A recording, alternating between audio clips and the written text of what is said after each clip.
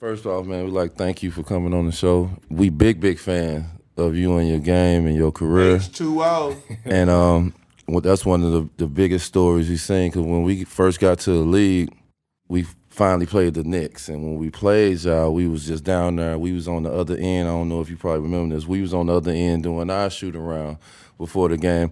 And we looking down there at you, and we like, man, he hitting every shot. So then we got close to you, and then we seen your shoes. And when your shoes had the H2O on there, we thought that was some of the dopest shit we ever seen in our life. Like, we talk about this, like, this is 22 years later, and we talk about this is one of our favorite stories, both of us, to tell and tell people of some of our experiences when we first got to the league. And it was definitely with you and playing against you and that Knicks team. Like, it's definitely dope, so thank you. Listen, I'm honored. When I got the call, I was like, okay, I got the call. I got the call. Like the Hall of Fame. Yeah, but appreciate you. When you first got to the league, who was the first person to bust your ass? So I've seen this before.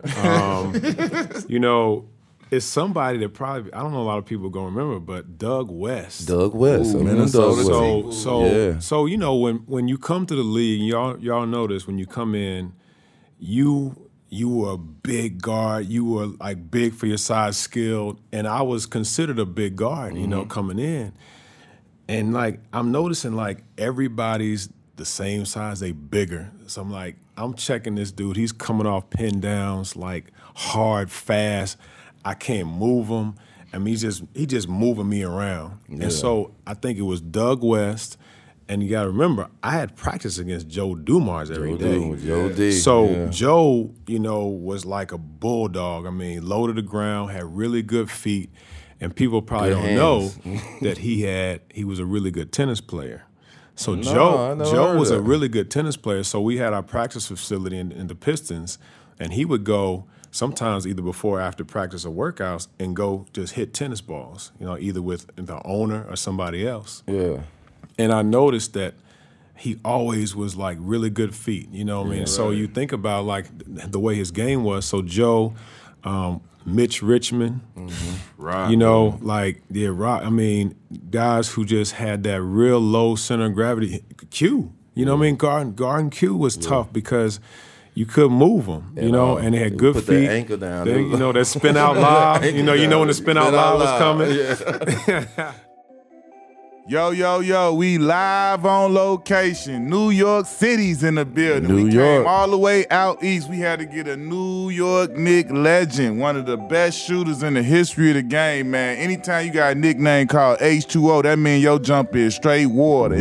And we had to come out here to get my main man, straight out of Louisville, Kentucky. Legend. A Tennessee legend. We got Allen H2O Houston in the building, y'all.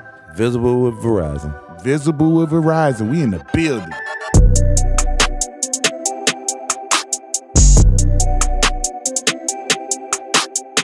Presented by Visible.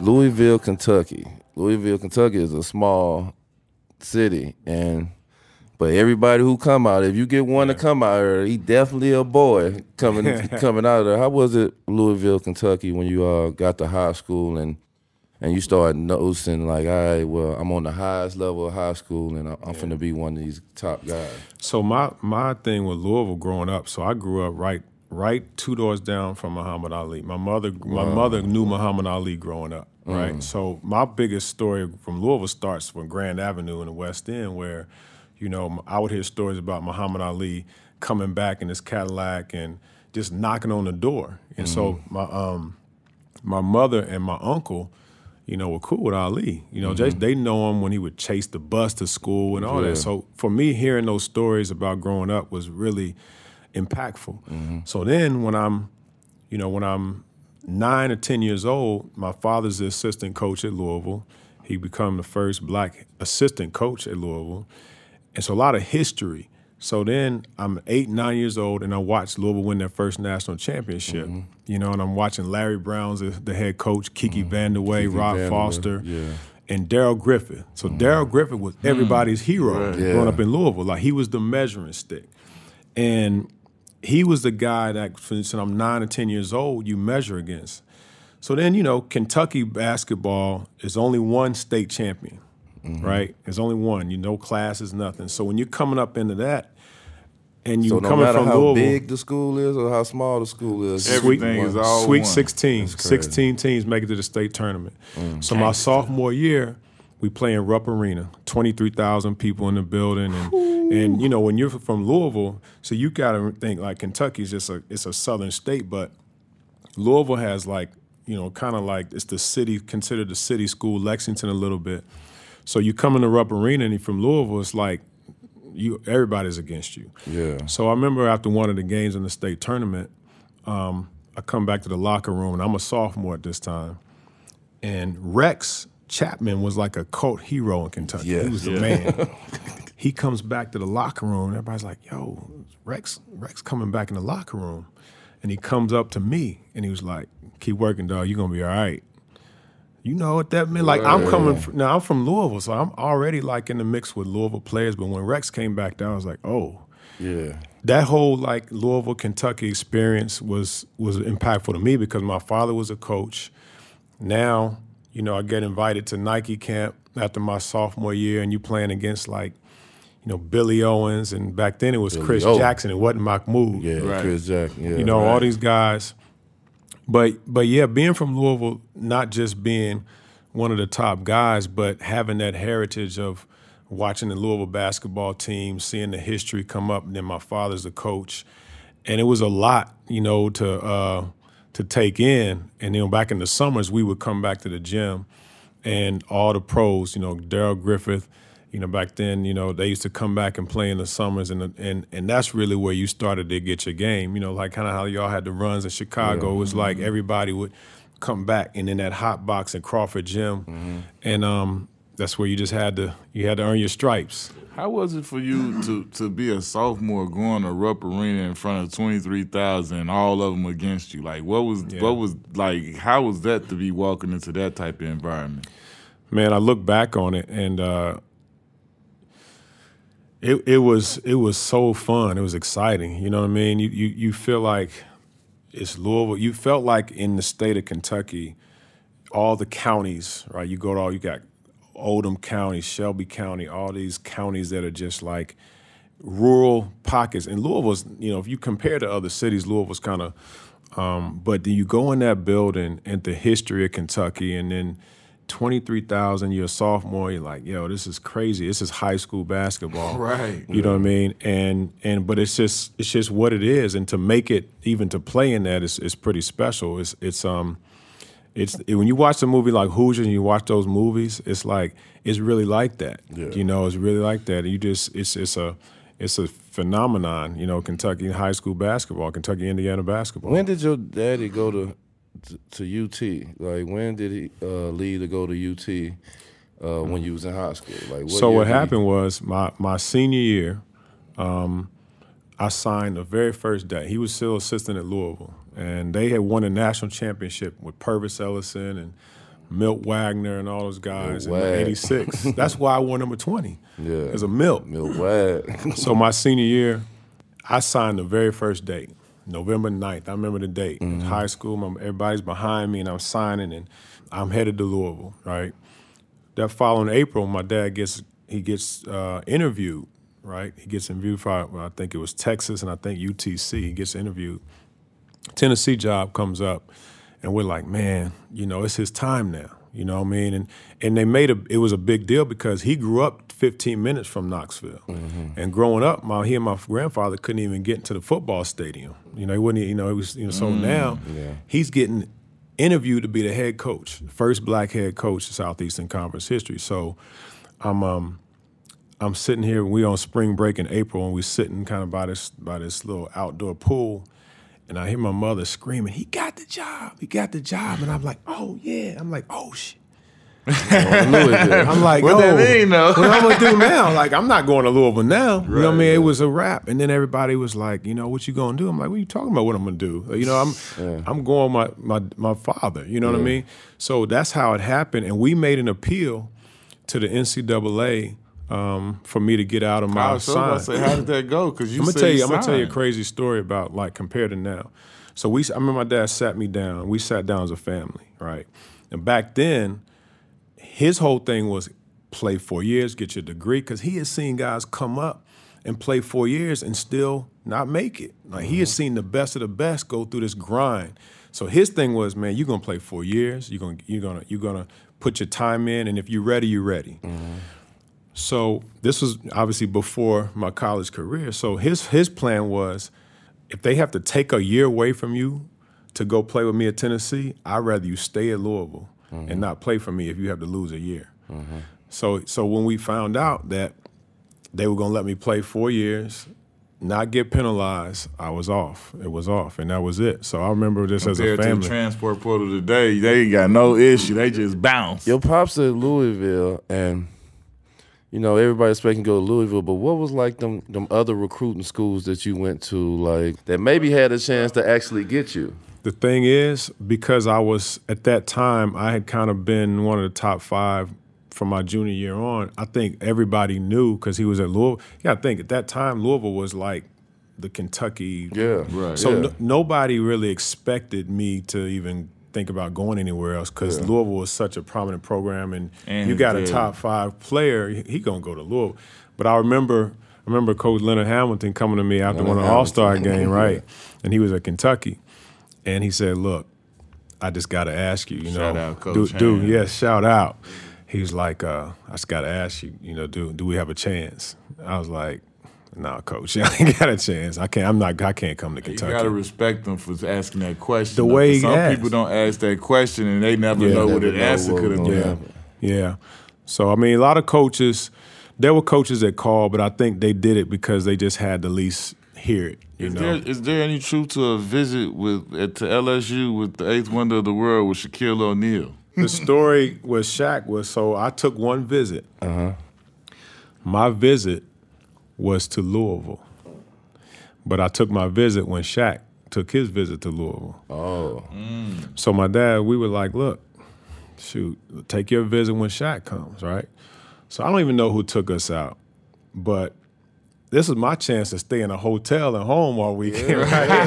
That's why I visit St. Louis U. That's right. So hey, people don't be understanding why we do some things. Like, I ain't got to stay at home this weekend, and Shaq's coming to town. So I get my room, I get settled, and I forgot who it was that took us. So we go knock on Shaq's door, right? Now you got to think, when Shaq was in high school, and Texas didn't get really a lot of the shine to be ranked. So he wasn't in the top of the ranking. He had a big chip on his shoulder already. Yeah. Because he wasn't like in all the high school rankings and all that. So we go knock on his door. We knock on his door and we wait for a minute. It's like, what the fella doing, right? He comes out, and the first thing he said was, "I'm the number 1 player in the country." He let it be known right off the top. We had a good time though, man. I mean, he at the end of every visit, Coach Crum, who was the head coach, shout out to Denny Crum, would invite to his house and he'd make pancakes, right? He make pancakes, and if you want to go fishing, you do all that. So he makes his first set of pancakes and puts them on the table, and Shaq eats all the pancakes. Dude, it got to the point where we stopped eating and we started watching. Like, he had like a gallon of milk. I mean, he was going. I mean, it got to the point where it was like a show. I'm like, man, this dude is going to eat all these pancakes. He had a bottle of milk. But, man, we had a good time with Shaq. But Shaq let it be known as soon as he came out the door, I'm the number 1 player in the country. With all the history that come out of Kentucky, how was it for you to be named, you know what I'm saying, Mr. Kentucky, like the best basketball player in the state? So you would really ask him about an individual award that you shared before asking him about winning the state championship. What they got to do with me? This is an ongoing thing. Right. He's only asking about Mr. Basketball because he won Mr. Basketball. Okay. But you did it the right way. You won Mr. Basketball as well as winning the state championship. But I'm not bad. I'm interrupting your question. My bad. Did you win a Mr. Basketball? I'm a state champion. Great for you. You feel me? We won it my junior year, but we didn't win it my senior year. Oh, so you like him then? But you did win your junior. You can't say you won, but your senior year when you got your little Mr. Basketball. Go ahead, y'all. Go ahead, talk. Go ahead. I mean, winning Mr. Basketball again at that time, you know, the history of Kentucky, Indiana was huge. I think, you know, my father's Darrell Griffith did it. You look at, you know, Rex, you look at all the people who did it. I think the most impactful part of that is a letter that my dad wrote, and he put it on my bed, and I don't have the letter now, but that part just saying like how proud he was of me for winning that after everything that he had seen and the people he had coached. You know, I think that was probably the biggest part that stuck out is like how he wrote that letter out, you know, saying how proud of me he was of me from winning Mr. Basketball. It was, you know, it was a big thing. It was a big thing. Yeah. How was your McDonald's experience? Like when you went to the McDonald's game and you selected with the top players in the country? Yeah, I still got the jersey, man. It's like McDonald's, right? I still got my little warm up in it. Yeah, I got all that action. Yeah, I mean, it's one of those games where it's like the McDonald's, and it's like, you know, the practices are fun. You know what I mean? And we had like Bobby Hurley, Jimmy Jackson, you know, Shaq. I mean, I remember there was man. It was Shaq had a play where he got the ball. I think he got a block, came down, went behind his back, and did something crazy. He was like. And nobody ever seen like that from his size. Right, yeah. You know what I mean? Like the fact that he had all that and still had that type of skill and talent. I mean, but to be named to that and have that experience, it was in St. Louis. Yeah. You know what I mean? Yeah. Just warming your heart, Come right? on, man. You know. Come on, man. You know how they be in the Louis. They always got to come through there. Yeah. You got to visit the arch, huh? Yeah. Ooh. Like that. Right. Oh, the cameras caught us a little look at me. Right. So for Tennessee, for you and your pops is walking through the door for the first time, coming on this campus, and you know, not only is your pops bringing his presence, he's bringing his family with him. You know what I'm saying? His whole family is finna be embedded on this whole program, like just in general. Like once it was official and you there in general, man, y'all get on that campus and you know, y'all put on them colors and like how was that to get in that first practice and see your pops from day run? one? Two points I remember. One, just walking in his office for the first time, right? Like seeing him, like being, in that man, you made it, man. Like you know what I mean, like. And the first black African American in the SEC as a head coach. In a place that we used to ride by, like we used to drive from Louisville to Alcoa, Tennessee. Alcoa is a town that was basically built from a big aluminum plant. So my grandfather worked in the aluminum plant for 35 years, and we get laid off, get another job. So the Alcoa was like my second home. We just loved going there all the summers. So when we stepped on the campus, it was always bigger than basketball. Yeah.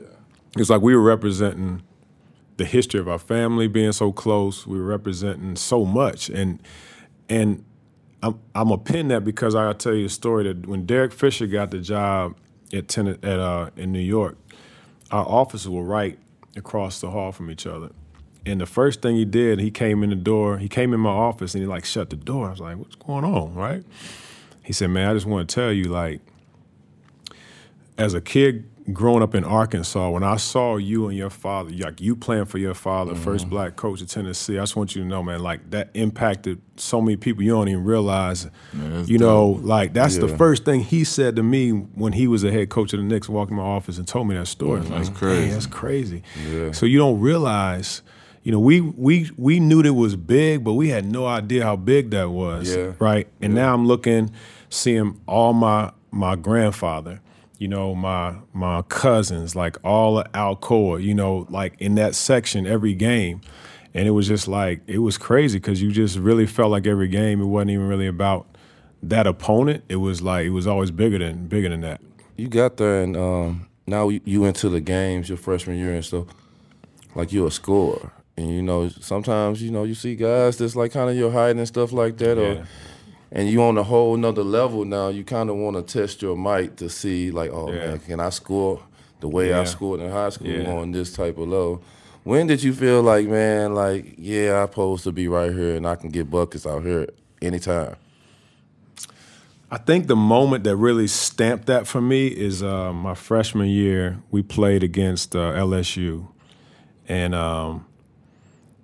you know, they had Shaq, Stanley Roberts, but they had that dude. Chris Jackson.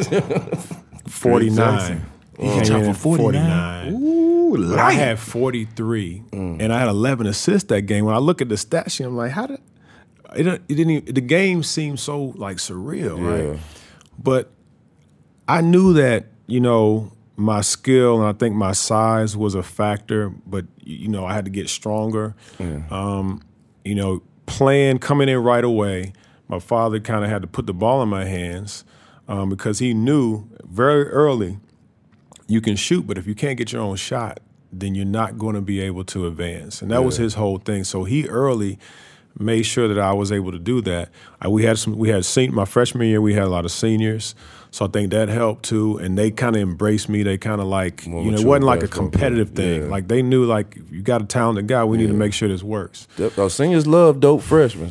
I mean, you know, it's like, I felt like they were going to come in and be like, okay, coach's son, I know you talented. That's my question. That's my question. How much of that did you run into before it got cool? Like before you had to like really show like, nah, these hands work. Like I'm nice. Like you know what I'm saying? Because I mean that's my. If I see somebody who would call my first approach, like, oh man, he play. He got to get the shoot because I'm locked that up. Like you know what I'm saying? Until you showed me otherwise, that you run into any of that, people trying to talk trash. I think you know you have a reputation. You coming in as a McDonald's guy, and I think the first thing that my father made sure that I did, and he had to tell it to me much, but I just knew you got to come in and be. First of all, he always says, be humble and hardworking. So if you come in, be humble and work harder than anybody. He always say like, just watch the gym. If somebody's feel like they're working harder than you, you're not doing your job. Yeah. So I said, if I can kind of take that approach early, then I can kind of get respect, and then. You know, and I was just aware of it. So once I did that and I had a couple good games early, I think they were like, all right, then let's figure out how to make this work. And then we had another guard who was a scorer, right? Yeah. And I knew his name was Greg Bell. He was a senior. He had a good career coming up. And what I didn't want to do is like, I wanted to make sure like, yo, man, you're a senior. You got to get your shine. So I had to figure out how to make that work too. But that game was the game that I was like, okay, you can do that at this point on this stage. And the SEC, it's a tough conference, you know, to come in as a freshman. So I felt like I was ready, but I think what my father did a lot was he made practices a lot harder on me than the games. So he didn't say nothing to me in the games, but in practice, he was always putting drills in where, you know, you got to break double teams full court. You know, he knew that I was going to need to be ready for that. How hard was it for your pops to be working at a college and you know the time that he has to put in away from the family, your style of play, the way you play your game? I know he couldn't give a lot to you. So a lot of that came early for me because I was in Louisville basketball camps like all summer growing up. And you know what I mean? We used to go to basketball camps, right? Yeah. So you would, for 4 weeks in the summer, from 8 years old up until like my freshman year, I'm doing John Wooden footwork drills. Yeah. We're doing like, then you go one-on-one. You know, the team camps. Yeah. So all that was kind of put in early. Yeah. So by the time I was in high school and it got to that point, it was really more about leadership, manhood. Like, what does all this stuff really mean now, the other stuff? So I think the hardest part was, you know, seeing how the adversity that he had to go through. And what my mother had to deal with in kind of seeing, I got a son and I got a husband, you know, they getting hit with media. They get, you know, it's you going deep south and Starkville, Mississippi. You know, mom always the strongest. She keep us all together. Yeah. So I was more like kind of trying to be observant of that, you know, and how he was taking it. I feel like I was going to be good. You know, I just wanted to like, how's it all going to just work together? And so he was, you know, it was times, you know, he had to sit me down and be like, yo, man, like, you know, he had to be dad a lot, you know. And the funny thing was like, I still don't even know what I called him. Like how, like that's why I was saying, like how was that dynamic though? Like to have your father, like, cause you know a lot of us when we get to college, we like, oh yeah, it's on. I know. I'm about to, you know what I'm saying? I'm about to go ahead and be me right one time, but like look, you 20 years old. You checking every day. You walking through the door. You gotta come. You face to face with pops. Yeah. You can't be late. You can't times, do this. Man, you know what I'm saying? He had one time he had to bring me into the office and be like, look, it's real. You know, I was hanging out with this dude and who wasn't, you know, he wasn't the type of the dude that the people I should have been hanging around, you know, but I'm like, it's cool with me, but I didn't see the big picture. Yeah. You know what I mean? And that was a big lesson for me. And he had to sit me down. It wasn't coach at that point. It was pops. Like, I don't care if you you know what I mean? Like this could get real. Tell like the kids of the day, like I be trying to tell the kids, like mastering fundamentals. When you master the fundamentals, then you can add the extra crossover to it or the extra moves and stuff. Yeah. Like your game is very fundamentally sound, very to the T, footwork the right way, stuff like that. Just tell her how you mastered them fundamentals first, and then you added all the rest to it. Well, I mean, I guess it goes back to I learned it so early. Like Louisville ran. I knew the UCLA high post offense that John Wooden ran when I was 12 years old. Yeah. Like I knew the cuts, I knew the angles, every position. So even when Phil was here, right? When Phil was here with the Knicks, I used to pick his brain about the triangle. Like people called triangle triple post, and people would be like, "Man, don't worry." I said, "Listen, you're gonna understand. Like, doesn't matter what your position is, right?" And I tell people like, "Okay, take this simple rule: can you score in 4 seconds and in 2 dribbles anywhere on the court?" Just think about can you no matter where you are, right? I look at someone like KG and some of the guys who were so fundamentally sound. Michael was so fundamentally sound, and people don't realize he played for Dean Smith for 3 years, right? So people talk about Kobe. People always talk about the guys who had great footwork, great mid-range game. It's because it starts with the feet. Everything starts with your feet and being aware of your balance in your feet and how you can be efficient with your movement before you even do anything with the ball. So my thing was we used to play a lot of one-on-one with no dribble, you know, from 2 dribble. Yeah, like you can't go Walker D. Russell. Walker D. was in Detroit. We used to play no dribble one-on-one. Shout out Walker D. That was the glad. So I think it's like when you say master the fundamentals, it's master your base first, then master who you are. Like we try to do so much of watching somebody else what they do, master your basics, and then figure out what you do best, and then build off of that. AKA Kiki Vandeweghe. Kiki Triple Threat King. We worked out with Kiki one summer, man. We only got to do it a couple days, but like to sit there and just not even dribble almost. Like he showed us so many derivatives out of that damn triple threat and so many moves just off of the jab to this way. It was like we was just standing there for an hour or two and we was doing just different moves off the triple threat. It was like, dog, it's so unbelievable that he got a whole package just on this. Right. It's a science to it, you know, and I think what happens is like people, all that does is whatever talent you have, it elevates it, right? People want to, look at the other way around. You want to like take your talent and all that skill. It starts with the base, because if you don't have a base, then your talent's gonna be limited. Yeah. How was it when your first time you played against Kentucky? I'm trying to remember the first game, but it was always, even Tennessee and Kentucky, like I always considered Kentucky like the nemesis, right? Yeah. For Louisville.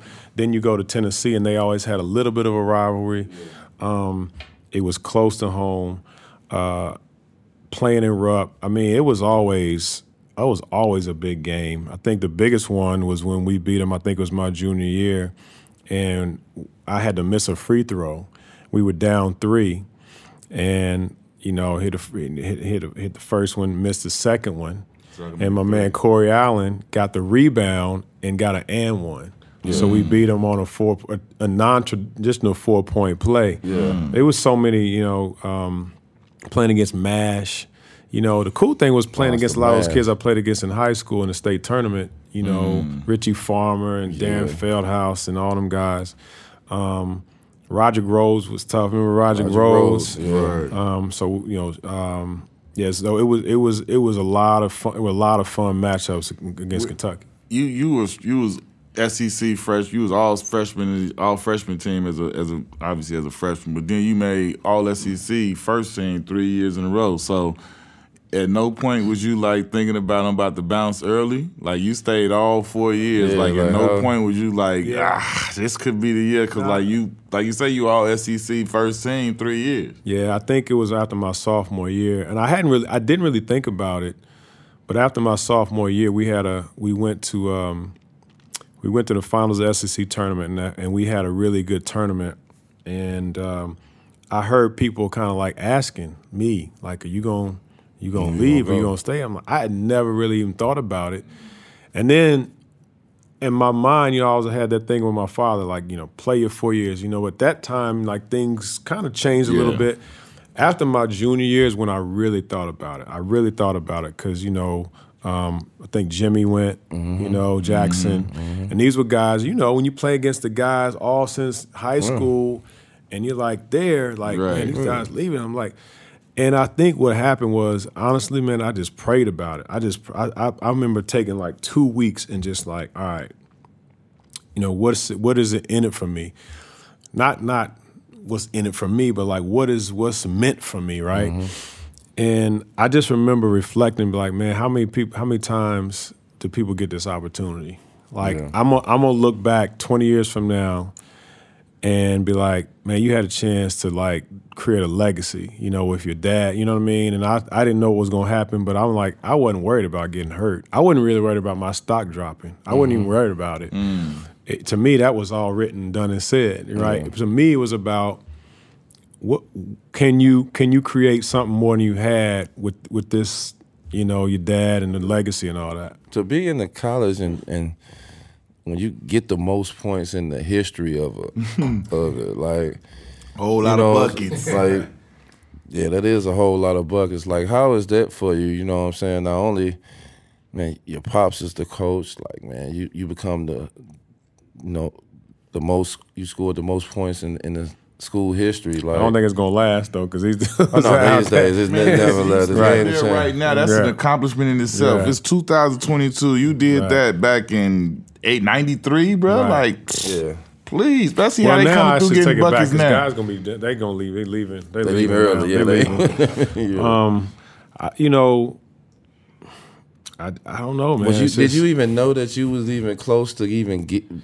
Yeah, I think leading up to it, they had to let them know. Yeah, I mean, I think once I knew I was coming back for my senior year, I don't know how close I was, after my junior year, but I figured it might be something. I just, for me, it was about just consistency.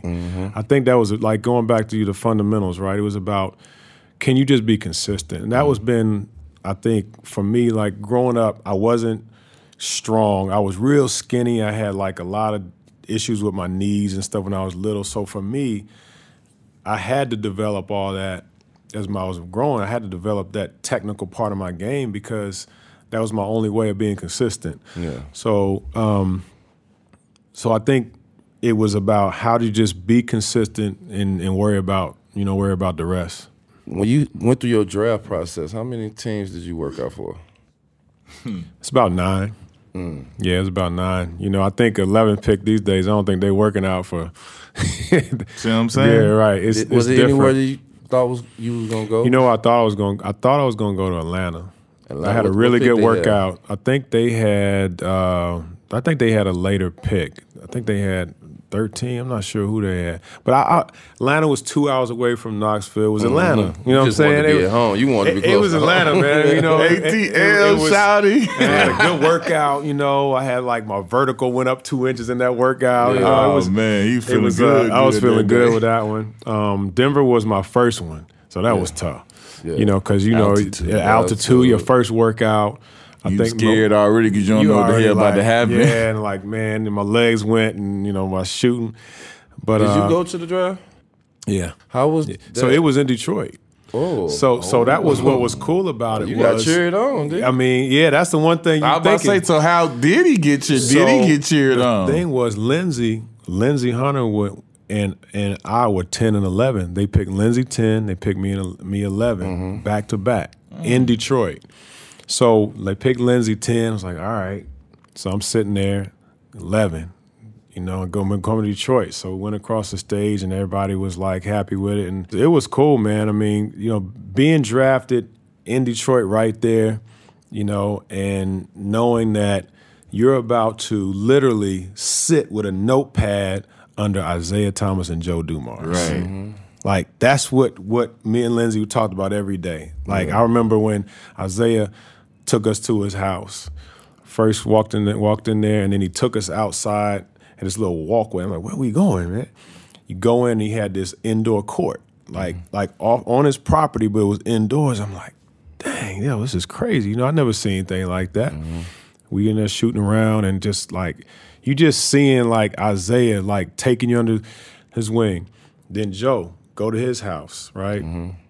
And you walking around, and the one thing I remember about Joe's house is he had this like literally a bathroom off his office. I'm like, oh, I ain't never seen nothing like this. And I was like, if I can ever get a bathroom off my office, I'm gonna get it. And I got my bathroom. Hey, look, and you got your indoor court. Look, he took a lot of vibes. It's a power though to the vision, right? Yeah. That they give you a vision of what you can do. But like the most important thing is that rookie year, that summer after our rookie year, I sat and watched them do the same routine every day. Yeah. They get on the bike, they get their work done, they get their shots, and they out of there. Yeah. And it wasn't that they were doing a whole lot of crazy stuff. It was like every day. Yeah. Just every day, same time, do the same thing. And like that was one of the most powerful things I learned, as a rookie coming out into my second year. To know what the Bad Boy Pistons was and so forth on, you get in there with Isaiah and Joe and the culture of it, the style of their play, because they still was trying to hold down that Bad Boys style. Then, like how was that? Well, it was right on the edge of it because they were kind of coming out of it, and Lambeer was still there. Yeah, and it was crazy to see like the dynamic of those relationships. Like they were boys, but they would go at it in practice. Yeah. They would fight in practice. Yeah. When's the first time you saw a fight in practice? Like what went first? Listen, like what happened the first day you saw a fight? How was you sitting up there? Like, one of the first things that happened was Alvin. When I saw Alvin Robertson getting into a Billy McKinney, and y'all know Alvin had them hands, right? He had the claw, and I'm like, I look up. I was like, me and Terry Mills are shooting free throws. Terry Mills just chilling, shooting free throws. Dog, and I'm just like, I was, oh. And over there, I see Alvin over there, and they had to pull Alvin and Billy McKinney. They're going. I'm like, yo, this is crazy. Then one time, this is when Isaiah, right before he tore his Achilles, my rookie year, and Isaiah, I think we were on the same team, and and Bill Lambeer sets a pick, and Isaiah was like, come on, Lamb. Like they really still went at it like that, and next thing you know, I didn't see it, and Lamb said, what? Isaiah come up. Yeah. I was like, yo, West Side, what is going Chicago on? Little man syndrome. I mean, that was the West Side of Chicago in the building. It was like, and Joe would get into it, it was just like one of them things where, okay, you could tell that that was the way they competed, but you could tell that they were like, man, it's not like this anymore. You could tell it was starting to get a little different, right? And so we just took it in, right, and learned how to just navigate it all. And like, but we knew like, all right, this is different. We gotta build on this. You go to Detroit and the Knicks, and these are two of the toughest franchises at the time. This is not really your style of play. Like, how was that? Like, the physical of both of these teams. Like, did Detroit help you adjust when you got over there with Ewing and Mace and the rest of them? Yeah, I think playing 4 years in the SEC helped first because you realize that you can still have like a game that's not like physical in nature, but you still have to like know how to do it, right? Mm-hmm. And the biggest thing that I learned coming from Detroit to New York was you learn how to play physical, but it was much more technical and detailed on the defensive side, right? Mm-hmm. So when I got to New York, it was like, it wasn't like you're not capable. It's like your focus and concentration on every detail of defense, where it's the stance, position, or every little thing about the technical parts of the defense was really like, okay, that was a whole different level for me. You know, and I'm a coach's son. You learn concepts, but how you put them in place in every segment.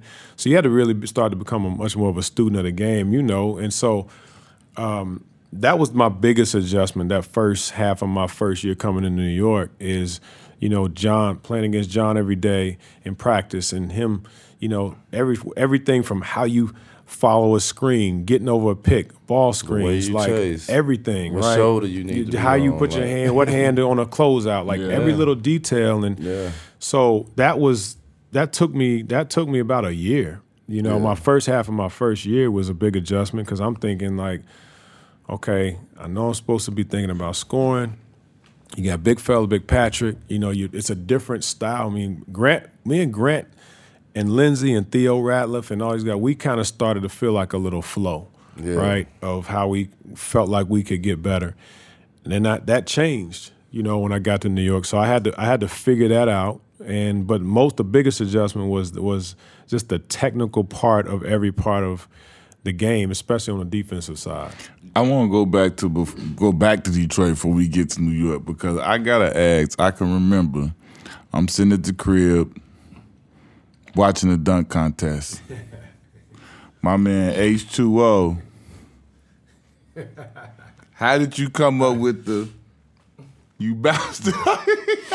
Man, well, first of all, you don't remember what I'm talking about? Yeah. He bounced it off his head. Like, we had Finn ball on him. We talked about that cartwheel. Right. This is a safe space. Open go season. ahead and share it with the group, you know. But like, what was going on? Well, how did you come first up of with all, this? I thought it was a joke that they were asking me to be in a dunk contest. I'm calling my mom. I'm calling my mom. You know how when you're a rookie or whenever you talking about going home for the All-Star break, I'm literally on the phone talking to my mom.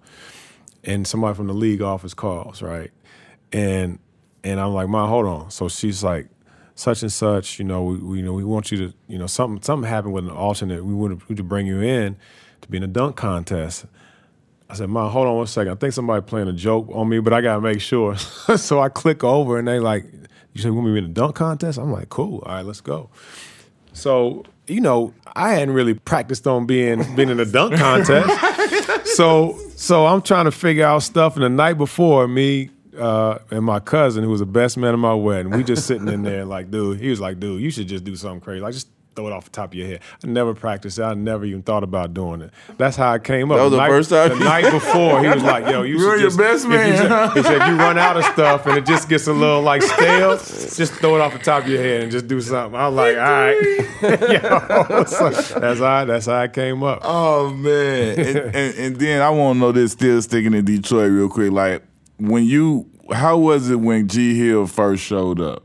Because we know how, like, you know, this is that G Hill that walked through the door. So like, you got to see. See, I got a chance to play with G in the summer USA. So we got a chance to be roommates and really got to kind of chance to know each other. Like, yeah, we were like, you know, I knew, you know, him, and I also knew him. Like, I remember when he first came in the first summer runs.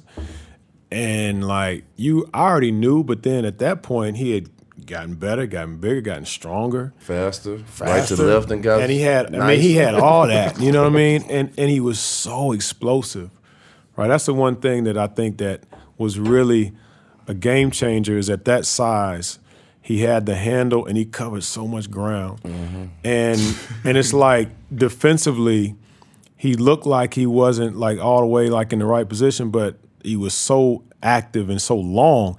So I was like, man, this is going to be crazy. So, like, we just kind of, you know, we just started trying to connect. So between me, Lindsey, him, and we just were like, how we got to make this work. And, you know, Doug would always remind us, Collins was like, this is what I did with Michael and Scotty. And, you know, and every day it was like, I mean, I got to give it to him. He tried to challenge us. but you're young. Yeah. You know what I mean? You're young. You're trying to figure it out. Your body, trying to figure your body out. When you see him first come in dunking on them 7-footers like that, like, cause you know you in the league a couple years and like it's always a 7-footer under there. Back then, it was always somebody bigger than the power forward and everybody else that's protecting that rim. To see him come in and once he was getting to the rim, how he was bodying guys after guys. He was just something that we hadn't really seen. You know what I mean? It was different, man. Like, again, he would cover so much ground, go over you, go around you. I mean, transition, forget it. Like, we could just throw it up to him. Mm-hmm. And he was an incredible playmaker. Mm-hmm. You know what I mean? So he has so much. It wasn't like he was just an athlete that give it to him on the wing and then let him go. No, he would get in transition. And so he changed. I mean, he changed everything. He changed – like my game, helped me. So now I could kind of come off and flow off of him, and he made me better. He made everybody better, and I think he was able to do it like instantly. The cheat code was that how he could, like you say, he'll hit you from the right to left, and then you blink and he on your head. Boom, boom. Yep. You know what I'm saying? Like legit hugging you in the rim and that. Like it was crazy. Like I always think about that Zoe dunk when he bink, bink, and it was like literally like after the crossover, it was so fast. It was like he crossing, he at the rim on your head. Like the fuck? Yeah, he had the crossover then the spin. He had all that. He had all that. You and Sprewell, like y'all like night and day. Y'all two totally different people, two totally different players. But the way y'all played together, it seemed like both of y'all always liked to play together and y'all fed off each other. There's respect. So there was love and respect. So I played against him in college. We had battles in Alabama, Plaid Palace, And why everybody went to Alabama was crazy athletic, man. The hell was something going in the on water, with that, right? boy? They got athletes. Dice, remember Dice, James Robinson, Hollywood. Yeah. I mean, so when he came, like, okay, so we go from Alabama, had battles, in Alabama, Golden State, battles in Golden State. So like that's a matchup that we always knew we had to respect. Like at that time, the two guards when we everybody. I used to understand why they used to say he couldn't go left. And it was like, man, he getting buckets out here. It was a myth. Because what he did, he was so good at going right, and he had such a good first step that he didn't have to like try to figure out how to go left. He just saw you angle, bam, and he's there. He's already on that side. Yeah. I mean, he wasn't gonna go left and then make a next second move, but he could still do a step back. Yeah, you know what I mean, and all that. But I think what helped us too is I remember when Ernie Grunfeld, who was a GM, was telling me, like, okay, this is what I see. He's like, the Knicks had Earl Monroe and Clyde Frazier, right? Mm-hmm. He was like, you all could end up having an impact to play together. Because Clyde always talks about that. He always talks about when he used to battle against Earl and when Earl came, how they just figured out how to play together because they had so much respect for each other. I love watching them two play together. Man, so when and Jeff would like say, like literally I would say about once every week to 10 days, we would play one-on-one. And we would go at it. 20 minutes either after practice. Sometimes he would set up one-on-one drills just so we could go at it. You know what I mean? So we had such a respect for each other that when game time came, we had kind of like battled against each other so much that it was like, yo, go kill him. You know what I mean? That's kind of how we felt. And most times it was going to be hard for somebody to guard both. Like one of us might have had a tough defensive matchup, but it's going to be hard for both. It's going to be hard. With Sprewell, tell us like how people misunderstands him. So I think it's two ways that people misunderstood Spree. One is how intelligent he is. Yeah. Like if you sit and talk to Spree, you'd be like, yo, this dude is smart, right? Articulate, right? And just well thought, well versed. Loved technology. Yeah. You know what I mean? He was always into, even back then, right? And man, just was really just loyal. You know what I mean? And I think the one thing that I probably look back and wish I would have probably done better is like, man, let's hang out more, right? We hung out, but like you know, they play video games, you know, him and Marcus and, you know, and then, you know, I was still trying to figure out my whole life and, you know, trying to get better. But, like, everybody goes through that. But I think people don't understand, like, how thought-provoking, you know, he can be just in a conversation or just talking or just personable with people. I think he became guarded, so he didn't want to let everybody see and know that because he probably felt like everybody was out after him. You know what I mean? But when you with him, when you down with him, Esprie's loyal.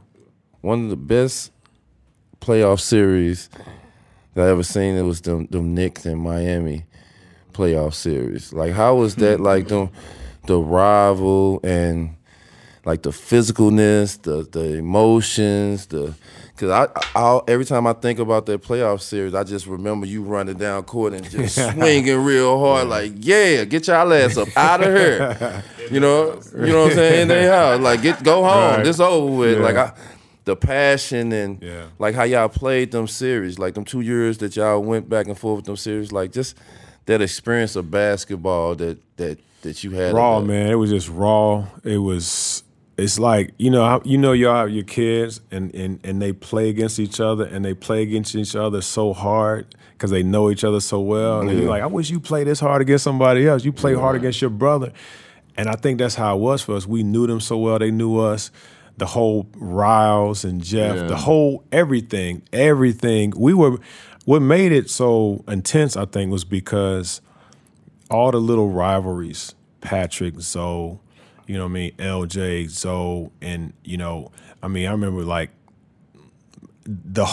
we knew each other so well. They were doing the same thing. We had the same terminology. Same type of team. Same culture. So it was almost like you playing against yourself. The mirror. So because it's so hard, it's intense. And then when we go to Miami, it was crazy because we felt like we were playing in New York. Yeah, because there's so many New Yorkers. So many New Yorkers. Like you said, with all of those little mini rivalries, how was it for you? Like, you in it, but you not part of those little rivalries. How was it for you to, like, feel that energy? Like, how heavy and how thick was that tension from all of those different little situations? I think it's like all those little things add fuel to the fire, and you just in one big fire, right? So I may not have been part of that piece of fuel over here, but you still part of the fire, and I think that's what it felt like.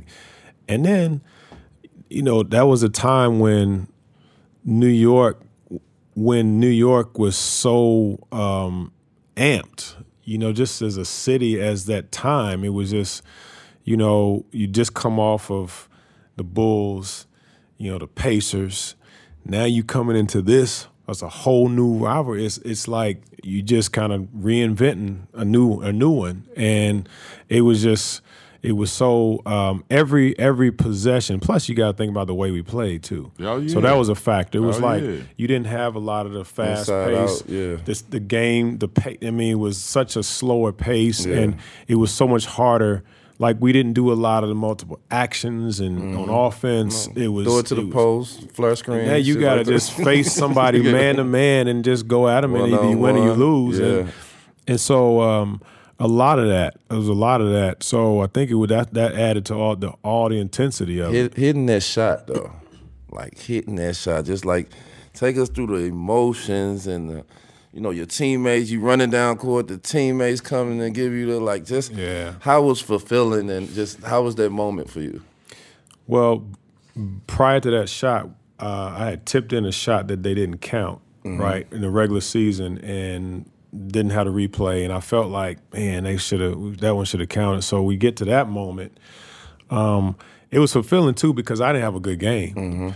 And so I tell a lot of people, a lot of kids, like, one possession at a time, because you don't know when that moment's going to come. You don't know when the impact of one little play you can make can change everything. Don't think because, oh, man, I ain't shooting the ball. I'm not doing this. Ain't over till it's over. Ain't over. And didn't have a timeout.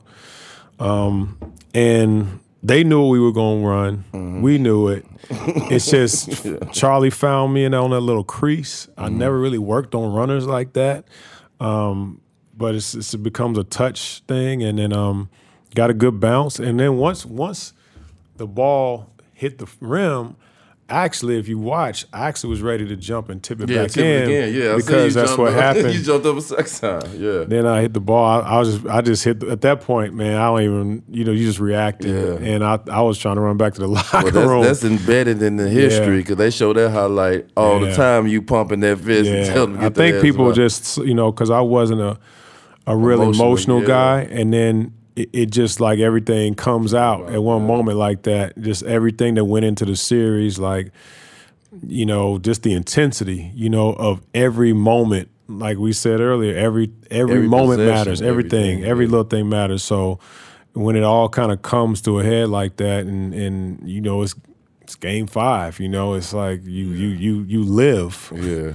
I want to know about when the fight happened, when the brawl broke out, and you had PJ flipping, was it Charlie? Yeah. And then you had JVG dragging on the floor. Like, what was your mental process when this was happening? And then I want to also, a second question, after the fact, when y'all literally, like, after everybody saw JVG being dragged around, what was y'all saying after the fact for that? That's probably one of the biggest pain points of my career, because that one moment, we had beat Chicago 3 out of 4 that regular season. That was the best team I ever been on. Mm-hmm. And we're up 3-1, and that one thing happens, right? And next thing you know, it's like a blur. Next thing you know, a couple people step over that line on a sideline, and then it just so happened because we were on our side, you see all these people, I think it was 3 of our guys stepped across.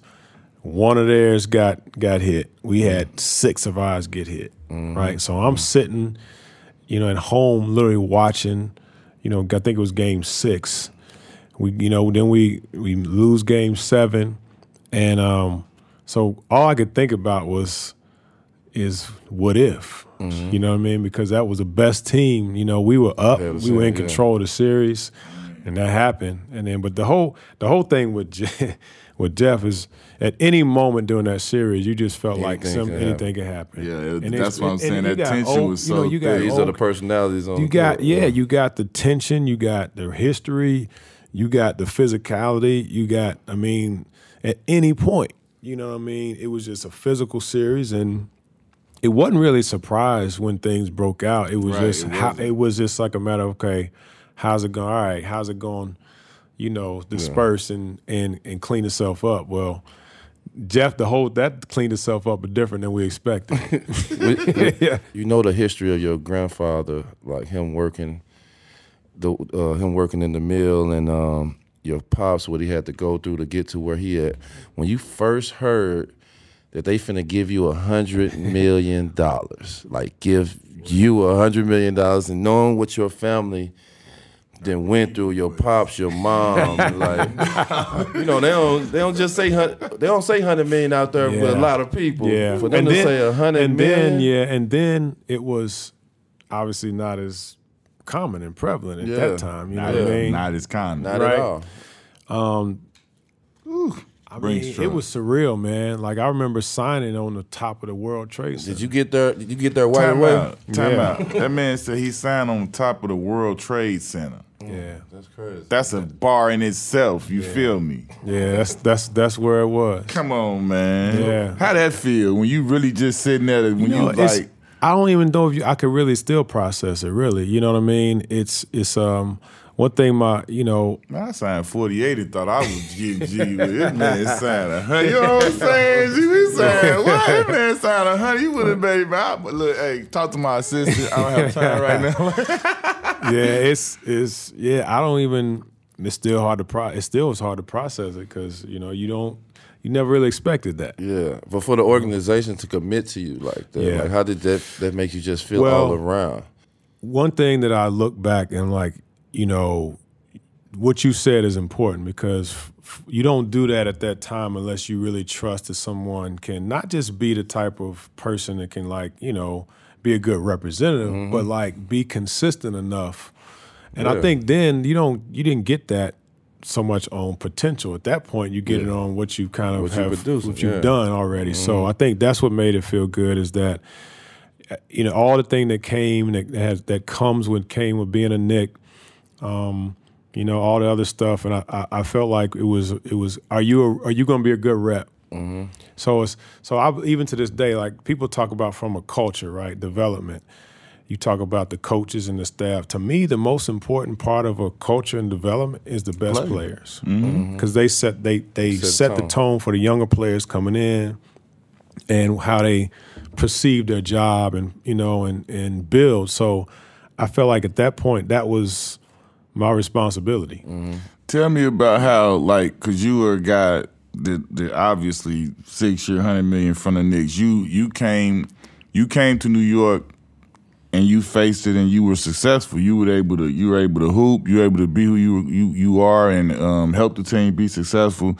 Tell me about how you guys approached it, as far as, like, you know, the whole narrative that superstars don't want to come here. They scared of New York City. Tell me why you were able to come here and not worry and be successful and play and not have any of that noise really affect you or impact you or, you know, steer you from coming here. Like, not one, like, you know, a lot of people say that they don't want to come here because of different things. That's now, though, but back then, I think it was still, you know, New York, well, this is what it's been.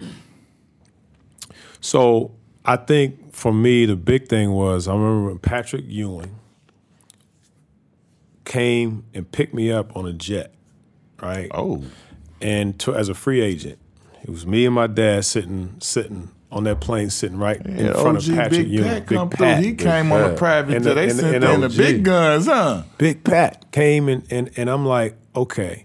So Pat, my father was reminding Big Pat of when Louisville played them in Georgetown. He's like, yo, you goaltended in the first 6 shots of that game, man. That is great. So I'm like, all right, let's get through this. I don't want to hear what Big Fella got to say. But for him to like say like, I need you. Right, was really impactful. Right, we got another step we got to get to. Like they had just lost in '94, and you know, and they were like, no, So that was like, it was almost like, man, like I'm needed for this call. It was a call. It felt like more of a call than like, am I worried about what happens? Mm-hmm. And another thing for me is like I had felt like people doubted me a little bit in terms of, can he do this? So I took it as a challenge because I wanted to show like it's not about the physical part, it's the mental part. Yeah. And I wanted to like embrace that. Now it was hard, you know, it was tough because, you know, I heard you're gonna get booed, you know, Allen useless, you're gonna get all that, right? Mm-hmm. And I think what helped me was then just, you know, just my faith and the foundation of, like we talked about earlier, about the fundamentals of master who you are. Mm-hmm. Got to know who you are. Yeah. Can't get caught up in the other stuff. So by the time you get to the point where you're playing with other great players, that's another thing. Like you don't want to go somewhere, especially here, if you're not playing with other really good players. Mm-hmm. But we had that. Like we had. So I was okay with, all right, my job is to figure it out and then take it where it's supposed to go after that, right? You know, just the tone was set, like the foundation was laid for me. Yeah, I mean the thing that I look at that people probably don't understand is crazy. Is like you went 81 games, 82 games, 50 games in the condensed, which was all of the we games played that full season. three back to back, 3 games, three nights in a row during that lockout. Yeah. And so you played all of them games, and you played 82. Like what was? Talk about how it was for you, because you didn't miss games. Yeah. Like, obviously we not in that same time zone, but like when you look at that, like in that physical type of an NBA, for you to play 81, 82, 50, 82 and not miss games, talk about that mindset that you had and how that was, especially because it was so much different as far as the physicality of the league. Well, I think you said to me it was just a mindset. I think I think for 7 seasons I missed like 10 games. Exactly. You know, exactly. And which is ridiculous in that era. Yeah, and I think it was like I just had it in my mind. Like I think practice, and we practice too. Like we practice. Definitely back in the day, we practiced. You know, we practice. Train Jeff. Unless you ran to no mistake about it. There's no Van Gundy that will hold a weak practice. A weak practice is not weak. Right. They say weak, and it still be bullshit. Yeah. I'm telling you, I promise you. Yeah, this is a city boy. You a country boy like me, small town. City boys up. City boy with it. What about New York that you fell in love with, that you wanted to raise your family here, that you come back after you retire, you know what I'm saying? Yeah. And you've been here, because I don't like big cities. I'm not like, I like no traffic. I like to get where I need to get at. Yeah. Like, what made New York It be really your was home? my wife. Mm-hmm. Yeah, her Happy wife, happy life. Listen, we met in Detroit, but her family, her mother's side of the family is the East Coast. Okay. They're from here, and I think that once I did sign that last deal, I felt like, okay, how can I make this something bigger than just, okay, you played as a Knick? Like, how can I figure out how to do something? Like, think about, if you're trying to do anything in business, you're trying to do anything, you're going to have a place, whether it's culture, whether it's whatever you're doing, it's going to be here. So I figured, okay, at this point, if you really want to make it home, make an impact, you know, it's here, you know, and capitalize on some of the things I was able to do. But I think the challenge, it was really part of the challenge, too, of being in New York. They say if you make it in New York, you can make it anywhere. And I felt like, let's take the challenge on trying to keep going. Just keep going. Keep making an impact. What was the first time you played against Mike? Like how was that for you to play against Jordan? First time was our sophomore in college at his camp. Remember the Jordan camp? As a counselor. You was a counselor. There you go. Yeah. Pickup game. Yeah. Was it Pickup Santa games Barbara? with me. Where you was at? I think it was like in Chicago. I was out in Amherst. Yeah. Yeah, Purdue. so In Purdue, didn't they have it at Purdue or somewhere around there? Somewhere out maybe it was Amherst. But that was the first time. And then, you know, when we played against him in the Dream Team.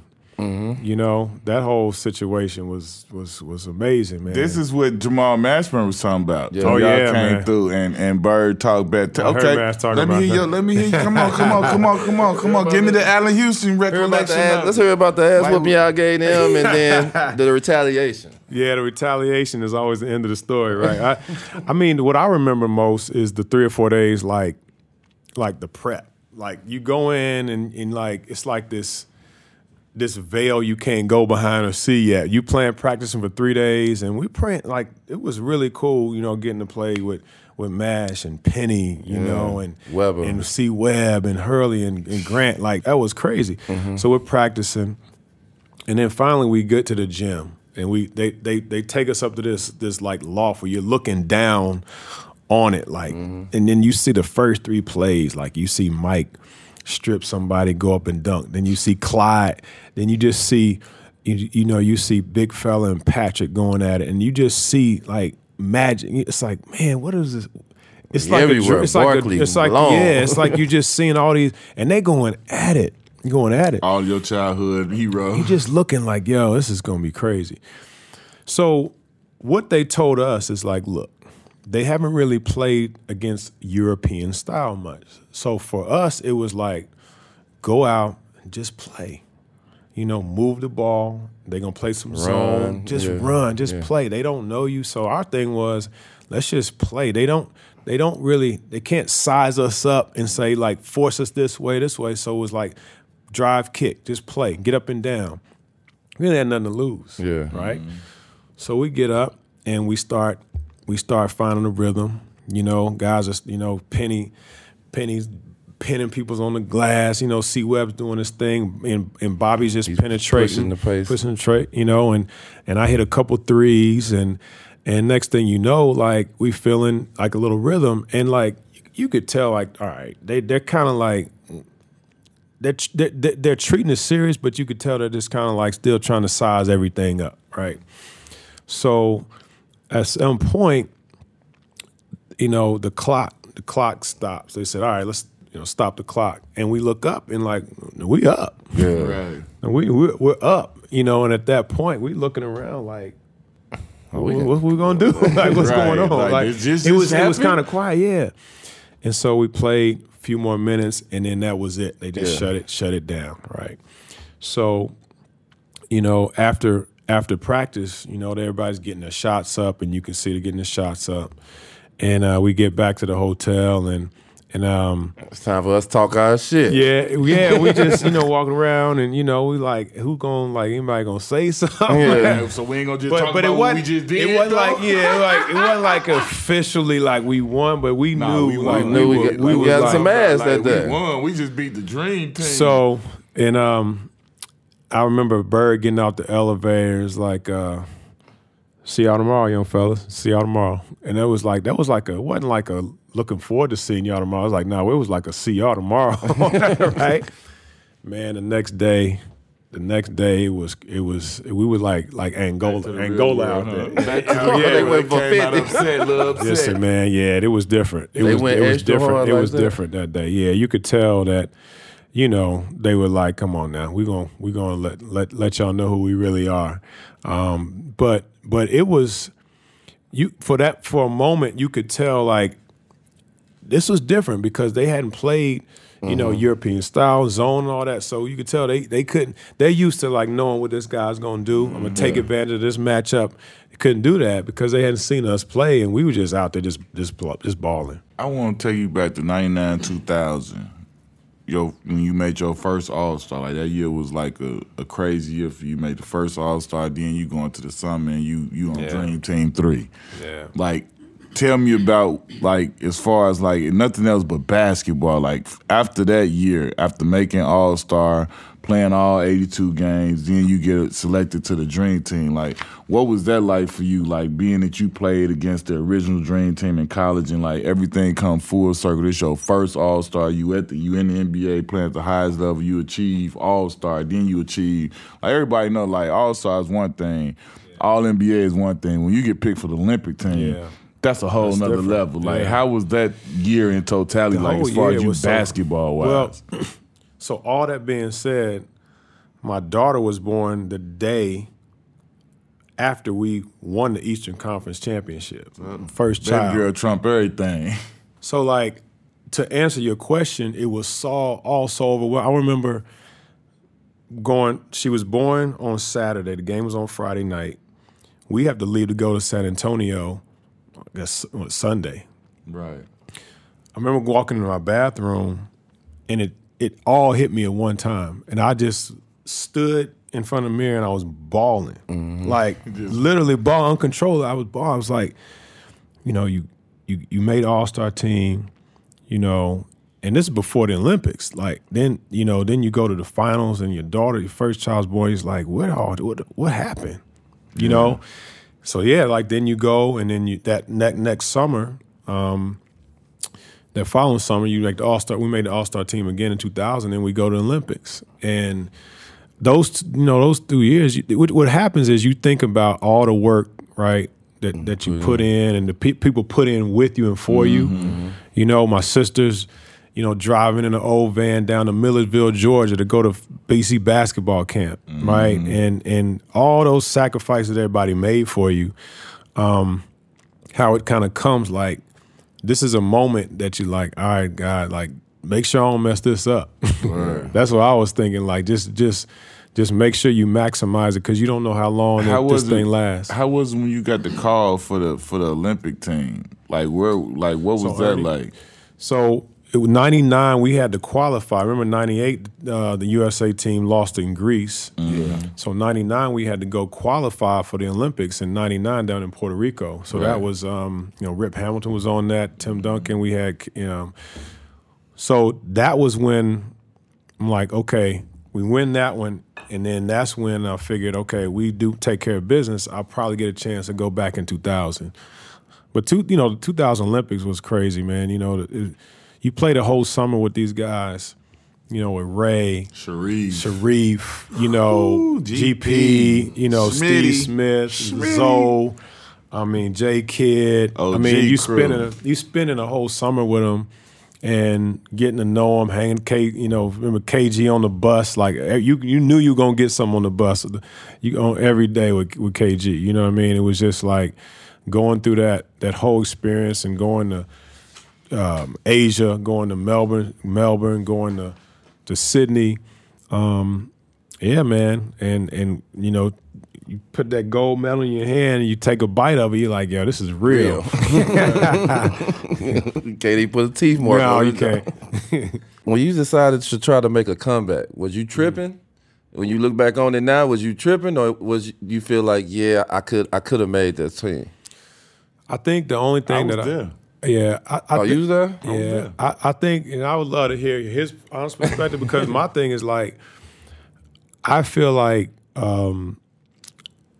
I think training camp I wasn't going to do training camp. Yeah. Like if I would have tried to come back maybe in the middle of the season and play a different schedule, maybe. But I just think it was time. Like I just think it was that time. Like could I play like in Europe once a week or something? Yeah, maybe. But yeah, because I know I was. It was a grind, man. Yeah, I was tripping.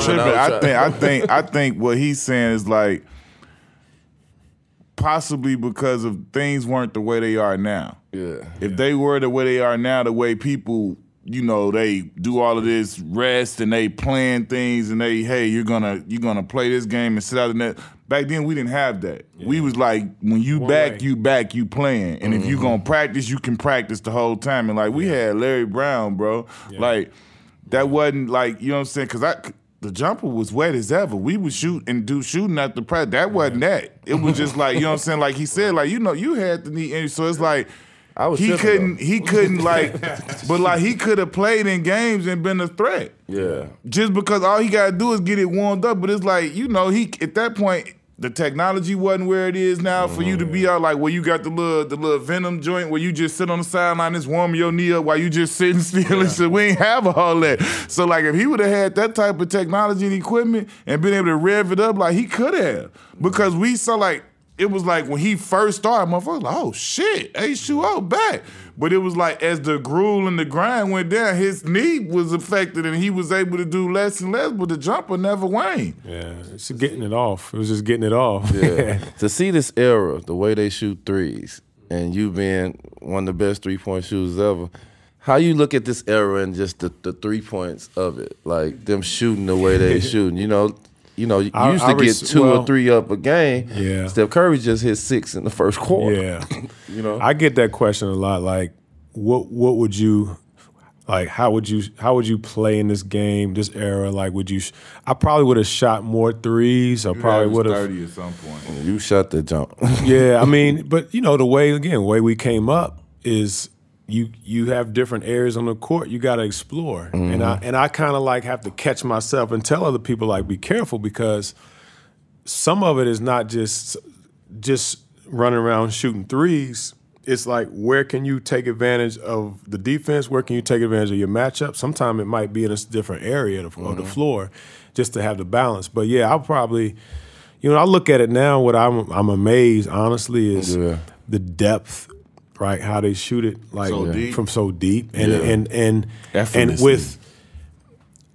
they come off full speed. Like it's like when we come off a pin down. When we used to come off a pin down from 15 feet, and we come up and just shoot. But they do that from 25 feet off the 3-point. And in the type of shape that you got to be in, to play in today's game. Steph, like you got to have your legs, you got to balance. But it's like anything. The more you push yourself to do something, your mind will adjust. Yeah. And I think that's what's happening. These guys are pushing themselves to the limits to do stuff that we probably didn't even think about doing. Who came up with the H2O on the shoes? First of all, let me say that this is probably one of the most appropriate nicknames that you could have ever, that anybody could have ever given anybody. When we saw that H2O on your shoes, and you already know, like we young boys, we like, you already know, we jump of water. We saw that boy H2O, I said, oh my God.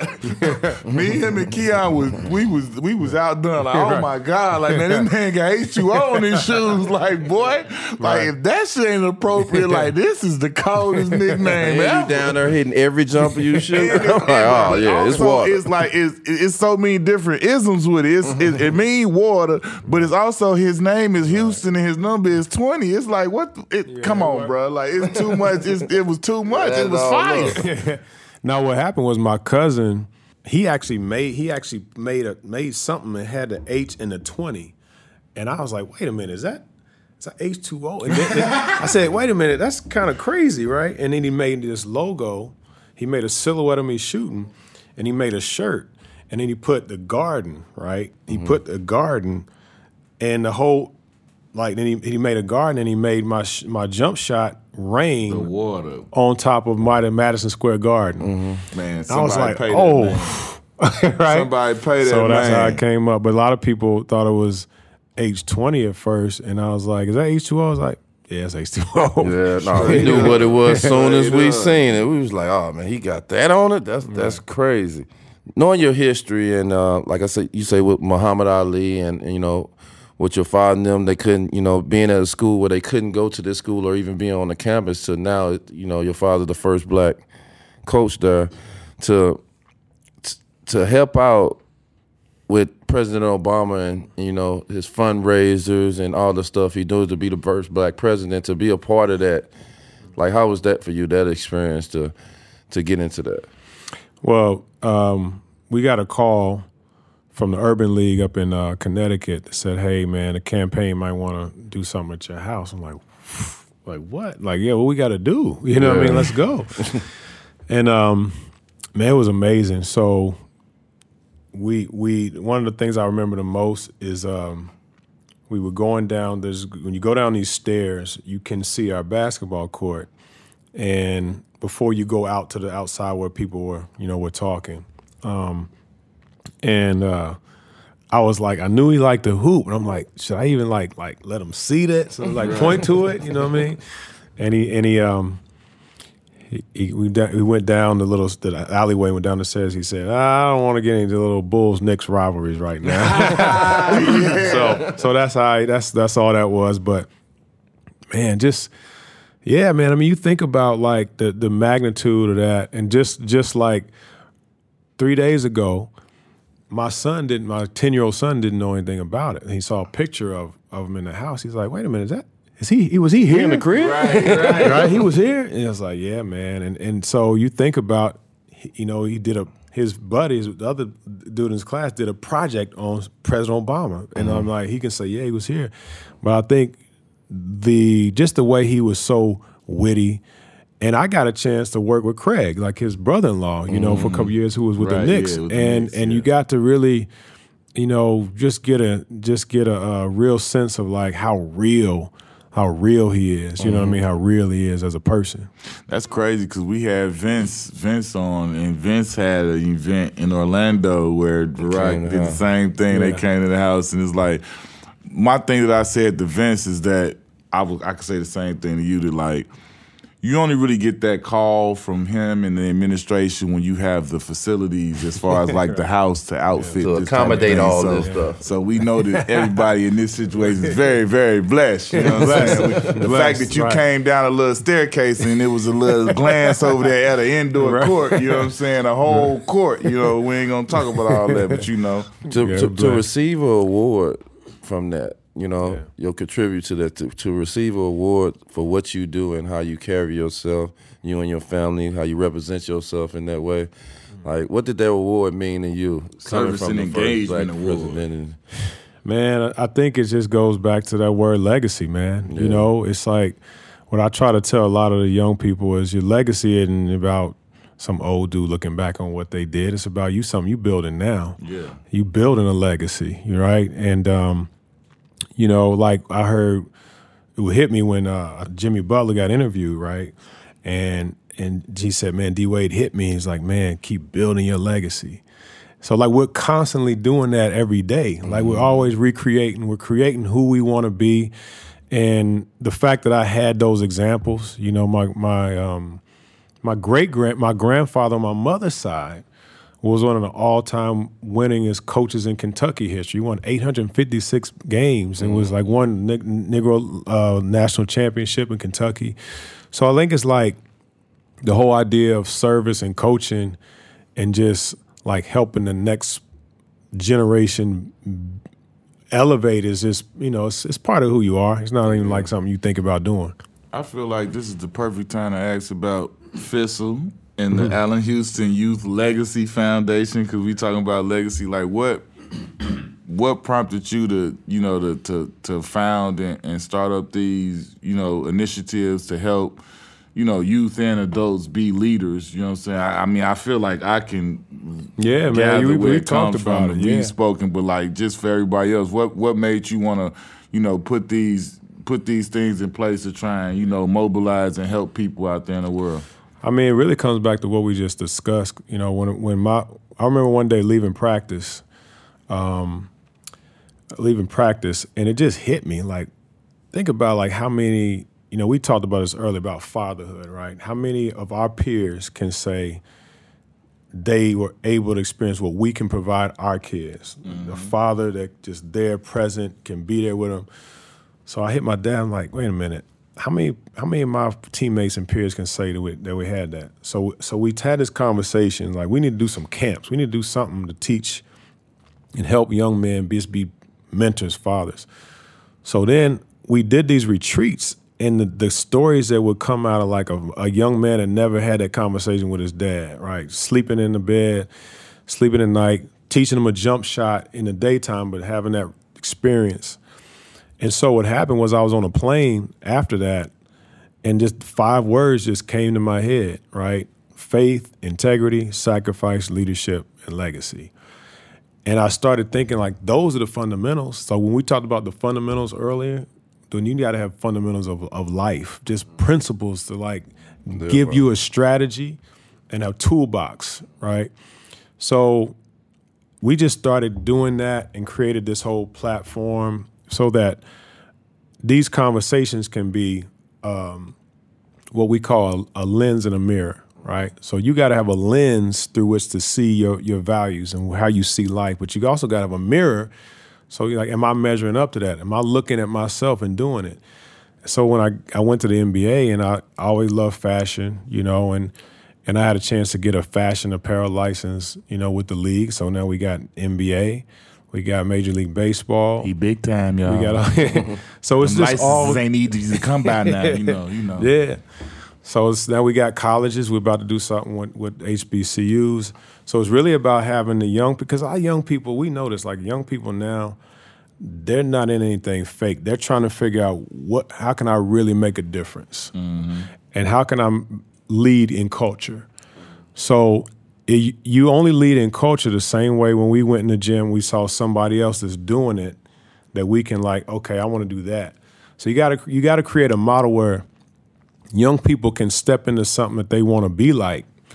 And a lot of time it has to do with what you're doing, using media, using a platform, using fashion. Like, you can't just say these words. They have to see what they look like, And I think that's really what Fizzle is. It's about giving them that mindset that they can have to develop into something to make a real impact, to maximize that. Tell me this, you got 7 kids. Tell me why it's so important for real fathers to get that notoriety and for us to be present in our kids' lives. Honestly, fatherhood is so deep, right? I think it's at the core of a man's identity. When I look at my relationship with my dad, all the stuff that I've accomplished, people say, well, why don't you talk about your mom? So, first of all, my mother's a beast. Right. She ran a company while my father was coaching. She ran everything. But it was like my father, I got to see how he treated her, like how he elevated her, how he respected and advanced her. I just think it's our children didn't ask to be here, right? Like that was our decision and choice, right?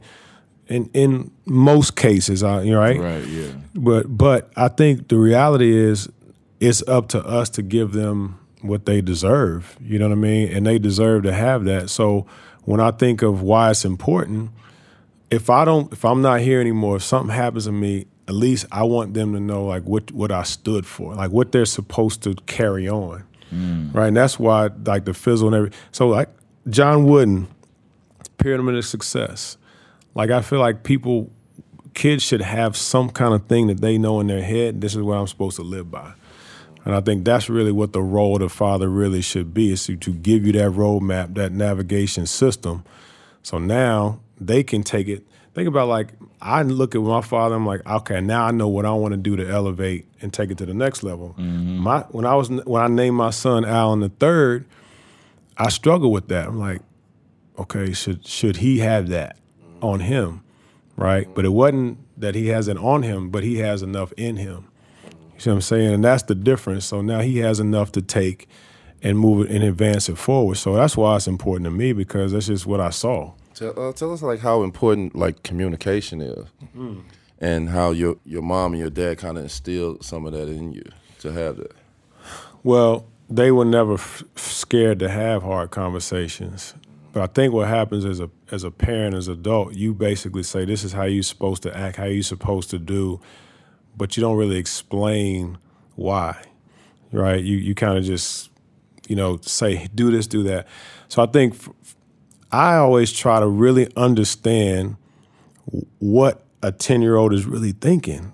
What is a 14-year-old thinking? What are they thinking? Because if I can try to understand, then I can the communication can kind of sit, right? If I tell my daughter or son, you're not supposed to do this, it's one thing. But if I say, here's why, you need to understand yourself so you can know next time why you've made that decision. Because you have to take in the principle and take ownership of it. And they can't take ownership of it. I don't think any of us can take ownership of it unless we really are communicating, right, and speaking the same. It's like a team, right? It's like if a coach is not talking to the player, they're not talking, then they're just going to be out there, and there's not going to be that. There's only so far they can go. Start, bench, trade. You got to start one, you got to bench one, you got to trade one. Reggie Miller, Ray Allen, Mitch Richmond. I think you got to start Ray. Ray, to me, in that group had a little bit of, Ray could bring the ball up. He runs ball screens. Don't forget about that Milwaukee Jesus Shuttlesworth dunk on you, swing around the rim, look on you with them J's on his feet. You feel me? So you start Ray. I'm trying to buy some time right now. Repeat that, start Ray. Yeah. I think I got to go with Reggie. Because you just know that at any point you can count on Mitch too. You know what I mean? Reggie probably had more opportunities at the bigger moments. He had the big moments, and I think he's done it for so long. Like you said, he had all those opportunities, and you just got a good feeling like something good gonna happen. Yeah. That's a tough one right there, though. Tell us like how important has the G League and how much it's advanced to like it's really a key piece to the whole NBA save the season setup. You know what I'm saying? Like they saved the season, and now you got so many ballers coming out there G League, and they coming straight in getting them buckets. Well, this year you saw a lot because you had the injuries. You had people coming right in. Yeah. Look at Derek White. Mm-hmm.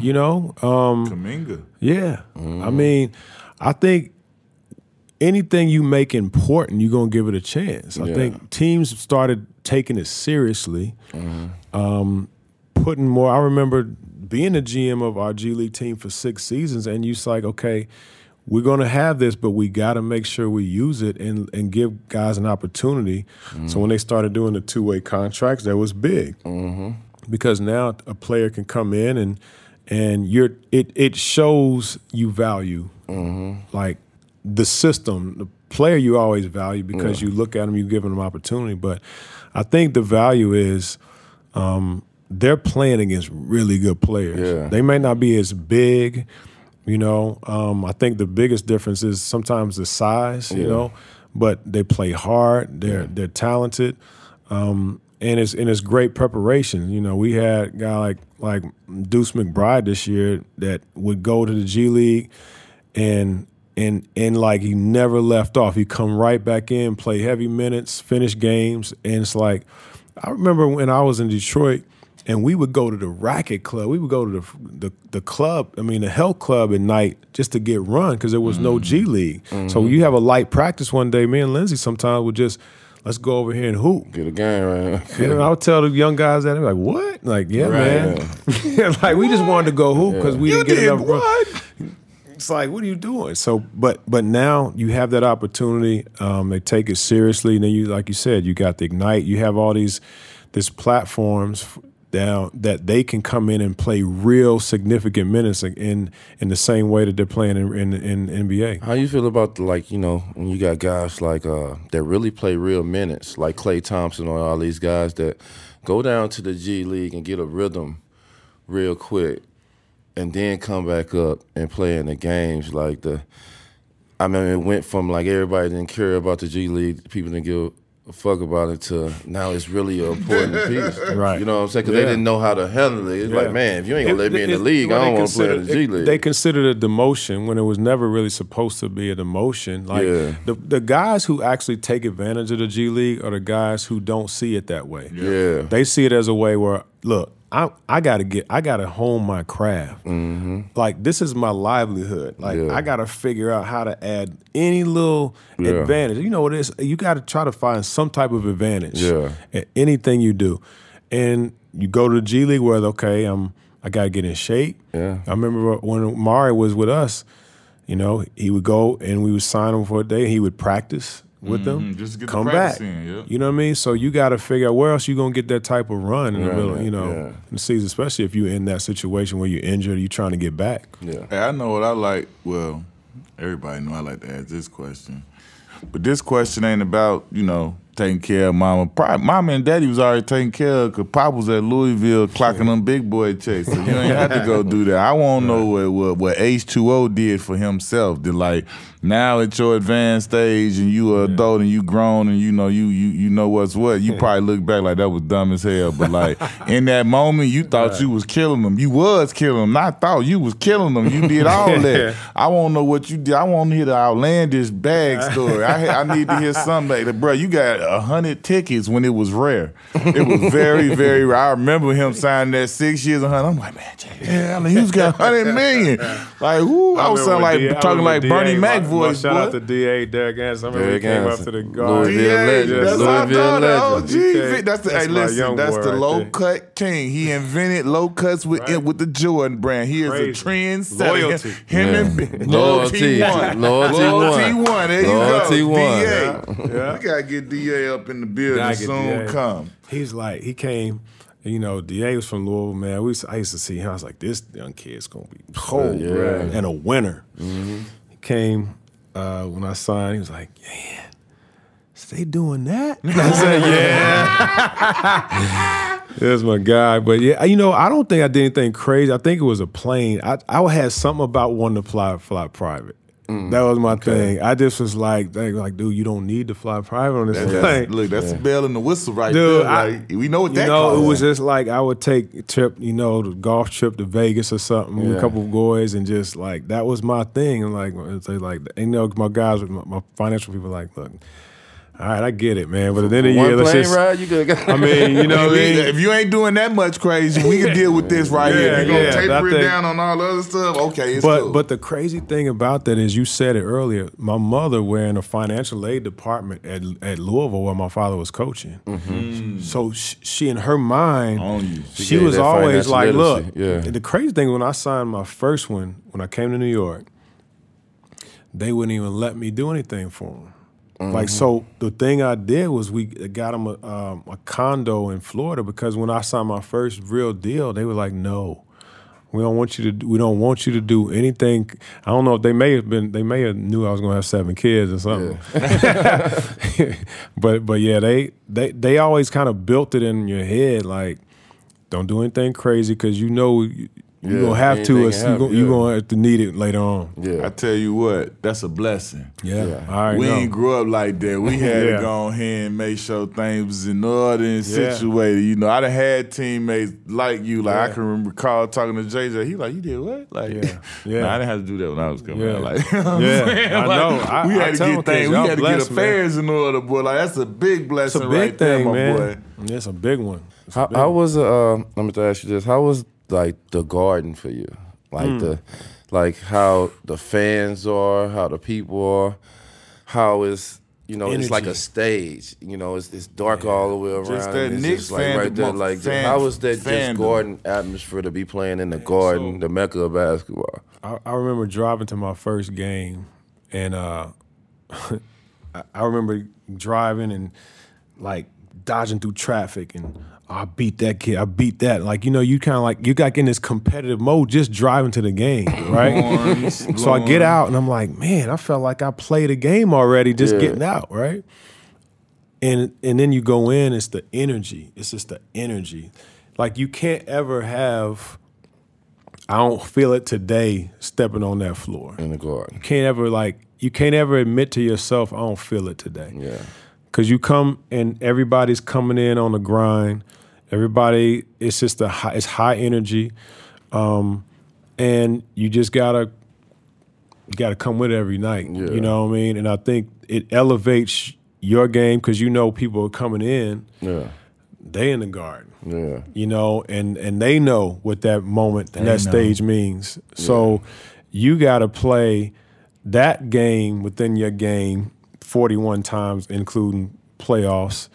And so sometimes we find like you go on the road and you almost feel more relaxed on the road. You know what I mean? You play with a little bit more edge and relaxation on the road because the energy in the Garden is so big and intense that it gets you up. But when you have a good team and you playing well, and ain't nothing like it. Is it true once you a Knick, you always a Knick? You heard me say that a million times. Don't play me. Hey, tell him once a Knick, always a Knick, bro. I got the T-shirts. They bring a real player back. You know what I'm saying? The fans rock with a player. You know what I'm saying? I appreciate New York cities. You know what I'm saying?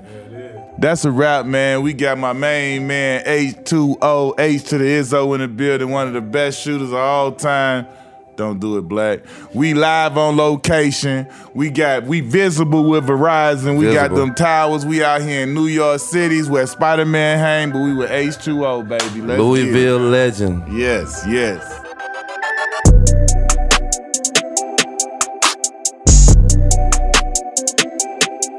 All right, we want to thank y'all for your continued support of the podcast.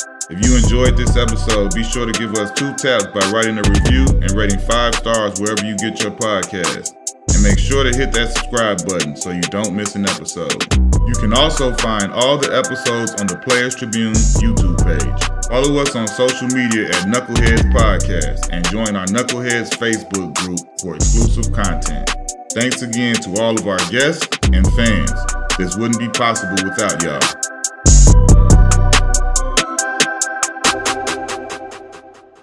ThePlayersTribune.com